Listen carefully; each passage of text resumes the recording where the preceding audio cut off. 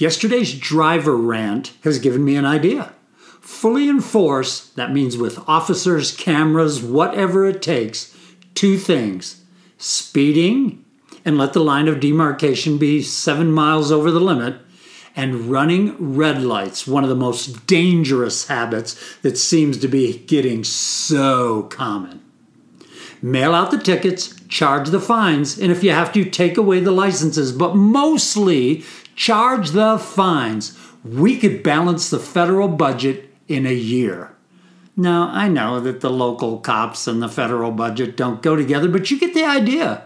We could make up a lot of deficits in a lot of places by just charging on these 2 dangerous things that are happening out on our roads. So that is my daily solution.